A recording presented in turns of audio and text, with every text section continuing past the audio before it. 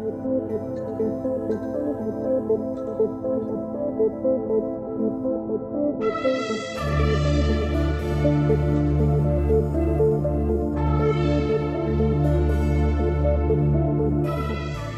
and welcome to Hacked Off. In today's episode, I'm going to talk about something I don't think we've really brought up on this podcast before, but it is something that is relevant to the security of organizations, and we've kind of talked around it as an issue. We talk very frequently about breaking into organizations from the internet, and we talk very frequently about breaking into organizations physically, as in bypassing door locks and tailgating and those kinds of things. But I don't think we've ever talked about wireless security.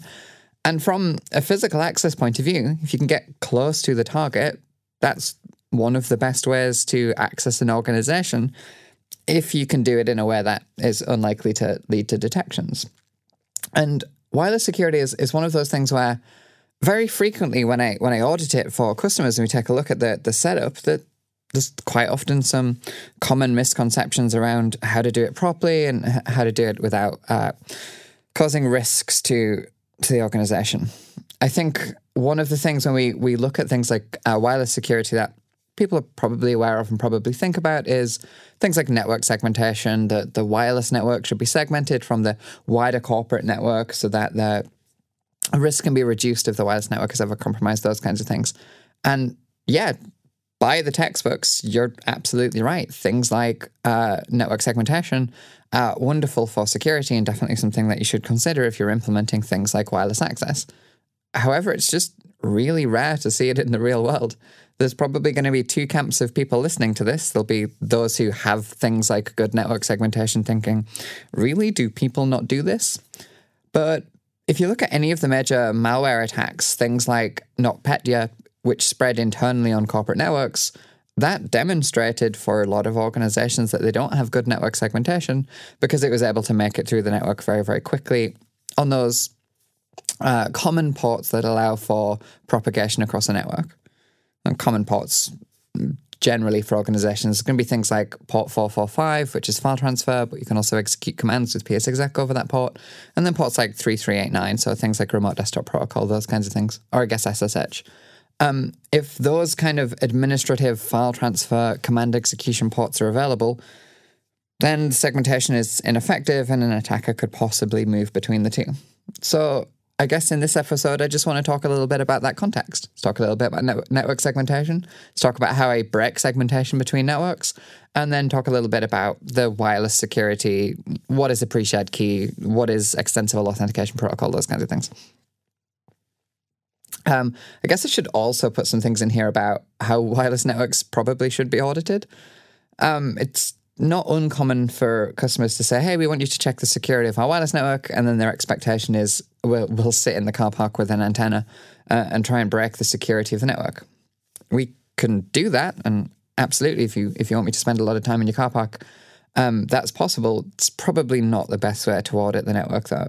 It's also probably not the best way to check how your corporate devices are connecting to that network to see if they've had hardening steps put in place. But before I jump into it, what kinds of technologies can be deployed to protect wireless networks, 802.11 networks? You can have an open network, a network that does not offer network-level encryption. That's probably a bad thing, but certainly not uncommon for things like guest access. If you have like a visitor's Wi-Fi where you just want to put them on the internet, sometimes companies have those open. You can have a pre-shared key, PSK. This is pretty common. Really, it's supposed to be like a home thing for protecting your own devices, but certainly not uncommon to see corporate networks protected by PSKs. So that is a password that is shared across all devices. Or alternatively, you can use something like EAP, Extensible Authentication Protocol. Really, in that context, you'll see a lot of different terms kind of used, some more correctly than others, but you'll talk about things like WPA in management mode, you'll talk about WPA in enterprise security mode, or you might talk about things like EAP, Extensible Authentication Protocol, or things like 802.1x, Network Access Control. Generally, when we're talking about any of these terms, we're really talking about the same thing. We're just possibly conflating some terms or using some terms because they're more common than others.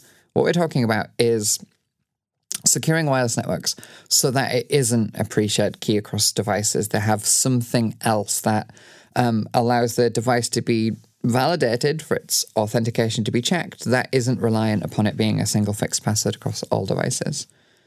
Now, even if you're unfamiliar with these technologies, you haven't personally implemented them, you're probably thinking that not having a shared key across all devices is better. And you would be right, but there's different ways of implementing this, some more secure than others. Also, it's probably worth pointing out, if you have not heard these terms before and you're going to do some vague searching on the internet afterwards for these terms, things like 802.1x and Extensible Authentication Protocol can apply to different things. So you can have it in the context of network access control for physical devices as well as wireless devices. So just be careful of that confusion. Right now, I'm just talking in the context of wireless, but essentially it works in the same way. So what is the risk of an open wireless network, a wireless network that doesn't offer network-level encryption? I mean, there's a couple of big things. The first is you can't in any way control who connects to that network. The second is the network is not offering network layer encryption. That doesn't mean that all data sent over the network will be unencrypted because of things like transport layer security, HTTPS, those kinds of things. When you connect to certain sensitive websites, the website and the web browser might encrypt that connection. So it's not entirely awful, but it does mean you can't essentially control who is connecting to the network. Now, if you just have a visitor network or a guest network, you might not think that's a problem. You might have also seen a lot of contexts where companies have open networks. So you might think of the local cafe, or you might think of something like, hey, hotels very frequently just have open networks, and it doesn't consider they don't consider it a security risk, and that's fine. And you can have networks where you're balancing the risk versus the convenience to users, and there's more to life than just security. But one of the things here where it generally becomes an issue to organizations is where that wireless network is not as segmented as they think it is. And I see this a lot for organizations, and especially where an organization wants to start the discussion about their wireless security from the point of view of a network diagram. So they'll come out and they'll say, hey, this open wireless network that we have, it routes out separately, it has its own internet pipe, or the firewall is set to send all data out of a separate connection so that you cannot in any way jump across to the corporate network. It's either physically separate kit or there's some, segmentation set up logically. And they think they're pointing at a network diagram and they're like, look, there's nothing that you can do here. This is secure. And one of the biggest risks that we find for these networks is really simple as a network segmentation bypass, and it's really, really common. And I'm yet to see many companies consider it as a risk when they do their auditing, and I am definitely yet to see anybody have any kind of automated setup to see if this is the case. But imagine if you have staff members who are given laptops, and those laptops physically cable into the corporate network. So commonly this would be something like a docking station. They get to the desk, they plug into the docking station. That's it, they're on the corporate network. But those machines have a wireless card, and that wireless card is connected to the guest Wi-Fi because it's connected to the guest Wi-Fi before and it's the strongest signal. Or maybe you don't have a corporate wireless, you just use physical cables and have a guest wireless. Those devices are now multi-homed and they're connecting between both networks. So once you can point at a network diagram and say there's no logical connection here, there's nothing you can do, well, I could compromise that device. I'm not saying that's immediately possible or it's always possible, but I mean, hopefully you can see that this is a way around that air gap, right? So I joined the guest network, especially if it's an open network. There's no encryption preventing me just connecting to it. And then I perform common attacks on that network that can lead to code execution. Things I've talked on this podcast about before. Things like link local multicast name resolution spoofing, those kinds of things. Really good vulnerability, probably pair it with something like SMB Relay. Going to build up to code execution on that device. I compromise that one device, and then I can move from the guest Wi-Fi to the corporate Wi-Fi. So that's a big problem. It's a really, really common risk, and it's one that a lot of companies haven't considered. So I guess that's number one for my wireless security checklist is work out if that is possible in your organization. And if it is, either set up a technical restriction so that it's no longer possible, or at least have some kind of audit taking place so you can see when those connections are coming through. That's a very common way for me to jump between a guest Wi-Fi and a corporate Wi-Fi. It's not the only way, and it's not likely to be the only device that is multi-homed. It could be things like the gateway. It could be things like the DHCP server that are multi-homed. Those are just as common, but less likely to be compromised. You know, a gateway probably has less services exposed. It's probably less likely to be at risk of things like a user password being short, but it's the same kind of thing, right? Multi-homed devices, that's a risk.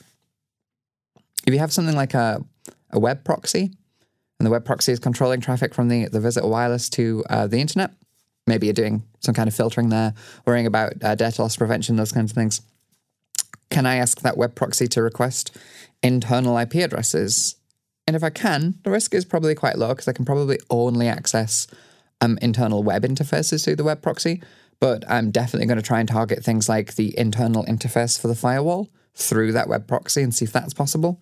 Again, lower commonality, but definitely a significant risk there. It's definitely something to worry about. So open wireless networks, bad because you can't control who can connect to them, and that segmentation might not be as good as you think it is. So multi-home devices. Second thing, pre-shared keys, PSKs, where devices are configured with the same password. Very often when I talk to companies about this kind of risk, one of the things to take away is we can crack PSKs. The way that this works, if you've never seen it technically, is if we capture a handshake, that is a device associating with a network, authenticating to the network. If we capture those packets, the ePOL packets, we can take those offsite and perform an offline brute force attack against those. Generally, the counterpoint companies come up with when we say that we can crack PSKs is, the password is incredibly long, incredibly random, incredibly non-deterministic, those kinds of things. So even if you take it to its logical extreme, if you say we have a 63-character password that is completely random, that doesn't make that risk go away. And there's a couple of different ways that this risk can be realized. If I can gain access to a laptop, I can possibly pull the PSK from that laptop. So this could be a stolen device. It could be a device compromised through phishing or something like that. Or it could just be a staff member pulling the password off and then sharing it in ways that you didn't allow. But if that password ever gets out in some way, or, I mean, to be honest, maybe just I work at your company, I find out what the wireless key is, and then I no longer work at that company either because I quit or you fire me. If that PSK isn't changed when that staff member leaves, or isn't changed when that device is stolen, or isn't changed when that account is compromised, that's a risk. So the management side of PSK is as much of a risk as the idea of password cracking is. So it's a thing to consider. I couldn't recommend PSK at all for corporate networks where staff turnover is an issue, the risk of stolen devices is an issue, anything like that, because EAP exists, and we'll talk about EAP in a second, and generally from the management point of view, just massively reduces that risk of shared keys. But I said that we can crack hashes, and that's true. I think one of the things there is the speed at which we can crack hashes is probably faster than you think it is. Because technology is awesome, technology gets better. So I think one of the things here might be, certainly if you've tried this kind of thing before, maybe you've downloaded a common tool like Kali Linux, or you downloaded something like the AirCrack suite, you've captured a handshake yourself, and you've taken a look at, how quick can I, crack this hash on my laptop? When I travel, I carry with me a tiny little Lenovo ThinkPad that has like an i3 in it, and I can crack hashes on it, but it's incredibly slow. I think I can crack something like 300 hashes a second on my little i3 if I'm running a Kali VM. It's very, very, very slow.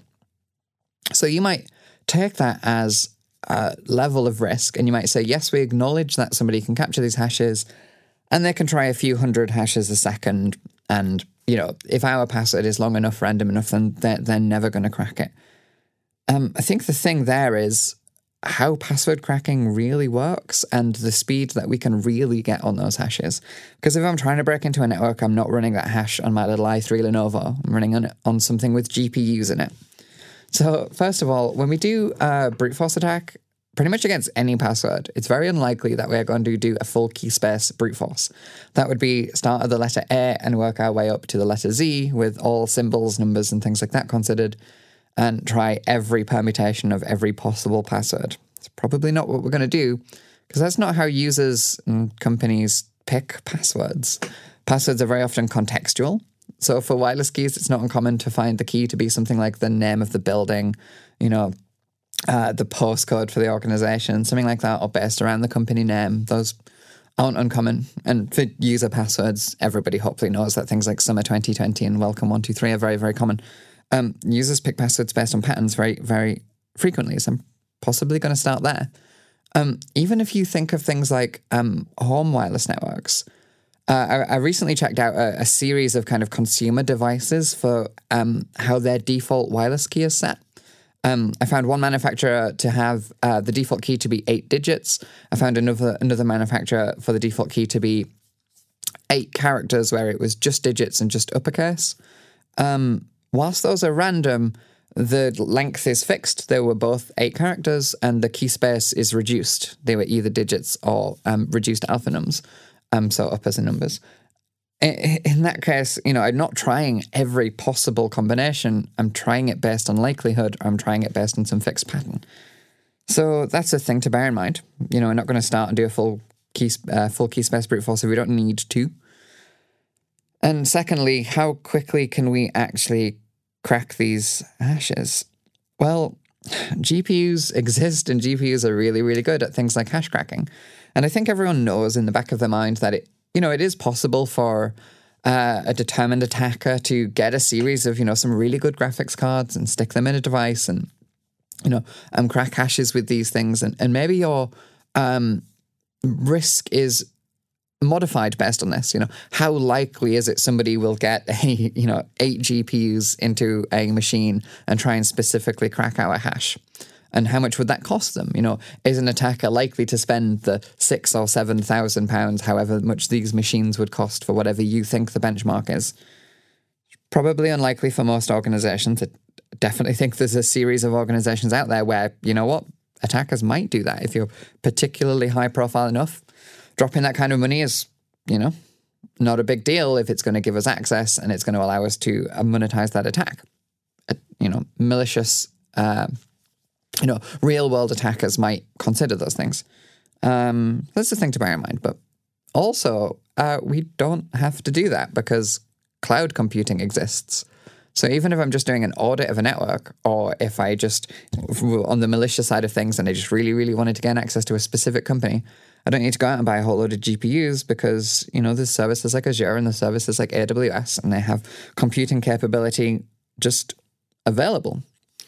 So you could take a look at AWS. They have the Tesla GPUs available in their GPU-optimized instances on EC2, and you can just pay per hour. So I took a look at a couple of the prices. A G3S, one GPU in there, it's going to cost you something like 75 cents per hour, right up to the P3 instances. Those things are going to cost you something like $24 per hour. How many hashes can they crack? So my little laptop's pushing a few hundred hashes per second. Well, those GPU instances can get speeds out. So for something like WPA ePOL, so if we're still keeping this in the context of wireless networks, 6.5 million hashes a second. Yeah, that's like really quick. Okay, so they're $25 per hour, but if you're doing 6.5 million hashes a second for wireless keys, you're going to get through a lot of hashes in an hour. And if you're not doing a full key space, or if it's a fixed character length, it's an 8-character password, something like that, or it's based on something contextual to the business, you're going to get through that word list or whatever it is that you're using very, very quickly with those kinds of hash speeds. So I think this is one of the things that affects this kind of wireless conversation. People think, yes, you can crack WPA, but it's infeasible given a suitably random password. Maybe attackers can get through faster than you think. Also, because it's cloud computing, I can just spin up more of these instances. So instead of paying $25 an hour, maybe I'll throw $100 at it and spend 1 hour, but have 4 instances and get huge figures out. Do 25 million hashes a second, something like that. Or just spend more time at it. We're talking for 1 hour of usage, getting 6.5 million hashes out. Maybe I'll just run it for a couple of days. So yeah, I don't need to go out and spend thousands and thousands of pounds on a GPU rig. I can borrow one from a cloud. So what else can we do and what other risks exist? Well, I mentioned enterprise security previously. This is this extensible authentication protocol thing. There's a whole family of protocols behind that. So you'll see things like EAP MD5, which is deprecated and hasn't been used since Vista, I think. Obvious weaknesses there, MD5, but those aren't really ever seen. And there's a lot of EAP protocols, but which do we see commonly? We're going to see things like PEEP using MSCHAP. So that is wireless networks where you authenticate using Active Directory credentials. And we're going to probably see things like EAP TLS, where the connection is protected from a server certificate. There's also EAP TTLS, where the client device mutually authenticates. So the client device has a client certificate as well. These are most common. In my experience, MSCHAP is the most common, where you log in with domain creds.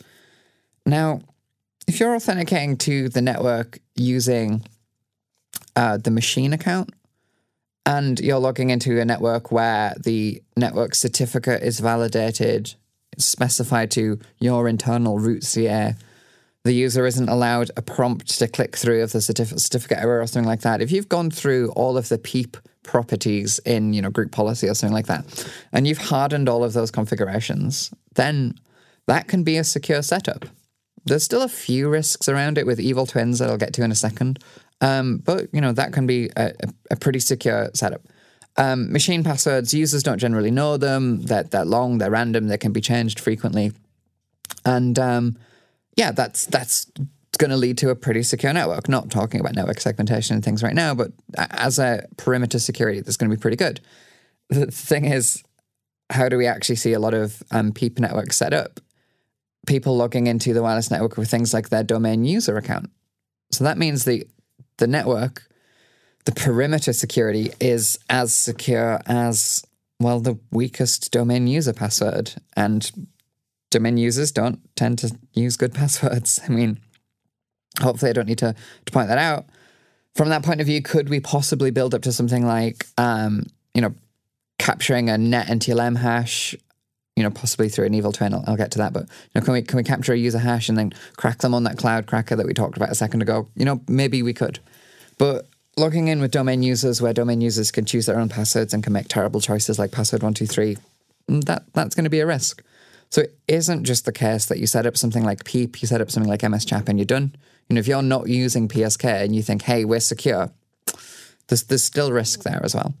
The evil twin thing, just in case you haven't come across that, there's a few variations on it, things like the Karma attack, but one worth knowing about is the idea that I could set up an access point in the area of your company, and depending on the hardening of your configuration, either set it to have the same name as your wireless network, and then try and get users to connect just based on having a stronger signal strength. So disassociate them from the IP, the access point that they're connected to, and then try and get them to connect to my access point because the signal strength's higher. And just set up my little wireless access point so that it accepts, PEEP authentication, and just capture the hashes. So when they connect to my wireless network, that device tries to authenticate, and I capture those hashes and then crack them using that cloud cracker. That's super common and likely to work. And reducing the risk there can be quite difficult as well, especially if those devices aren't configured to flag things like invalid certificates. I tried it recently on just like a default configuration Windows 10 machine. What actually happens if I spin up a new network? Just in our office, set up a network called Test Network on a plain Windows 10 machine. Just try to connect to that test network to see what happens. And if it's using PEEP MSCHAP, the device will prompt the user for a username and password, and if the user types the username and password, it'll send it to the network. Different configurations can allow for things like the device automatically trying to authenticate.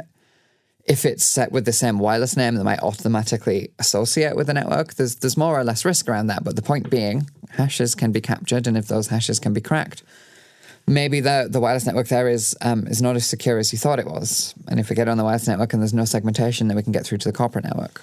So yeah, you know what? There's a lot to wireless security. We've never talked about it on this podcast before, but it's definitely something that companies should be considering. So in the very least, if you're having things like internal corporate pen tests, then you should be considering. Maybe you should bolt on the wireless to the side of that and see if there's any risks there. And when you consider that wireless security assessment, how are you setting it up? Are you getting the pen testers to come in and check the build hardening for which kind of networks your corporate laptops will connect to?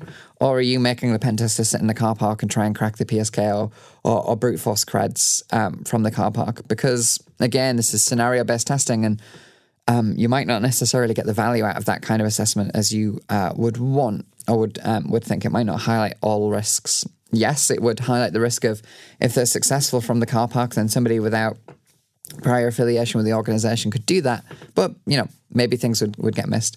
Consider like a full assessment of the wireless setup, and try things like the evil twin attack. Try things like, Karma if you're able to, within the regulation or within the organization. Those are real world risks. And we haven't even got onto things like Crook and things like Crack and things like Dragon Blood. There are other vulnerabilities in specific implementations to consider as well. So, hey, you know what? Wireless security, super important, something we haven't previously considered. So there you go. Here's my very quick summary of wireless security. Is there something that you think I've missed? Is there some big wireless risk that we haven't talked of? Let us know over social media, and maybe I'll do a follow-up if there's something big that I forgot to talk about. And I'll also be curious as to how do your organizations protect against wireless attacks? What's your pre-shared key? Let us know over social media, and I will see you in the next podcast.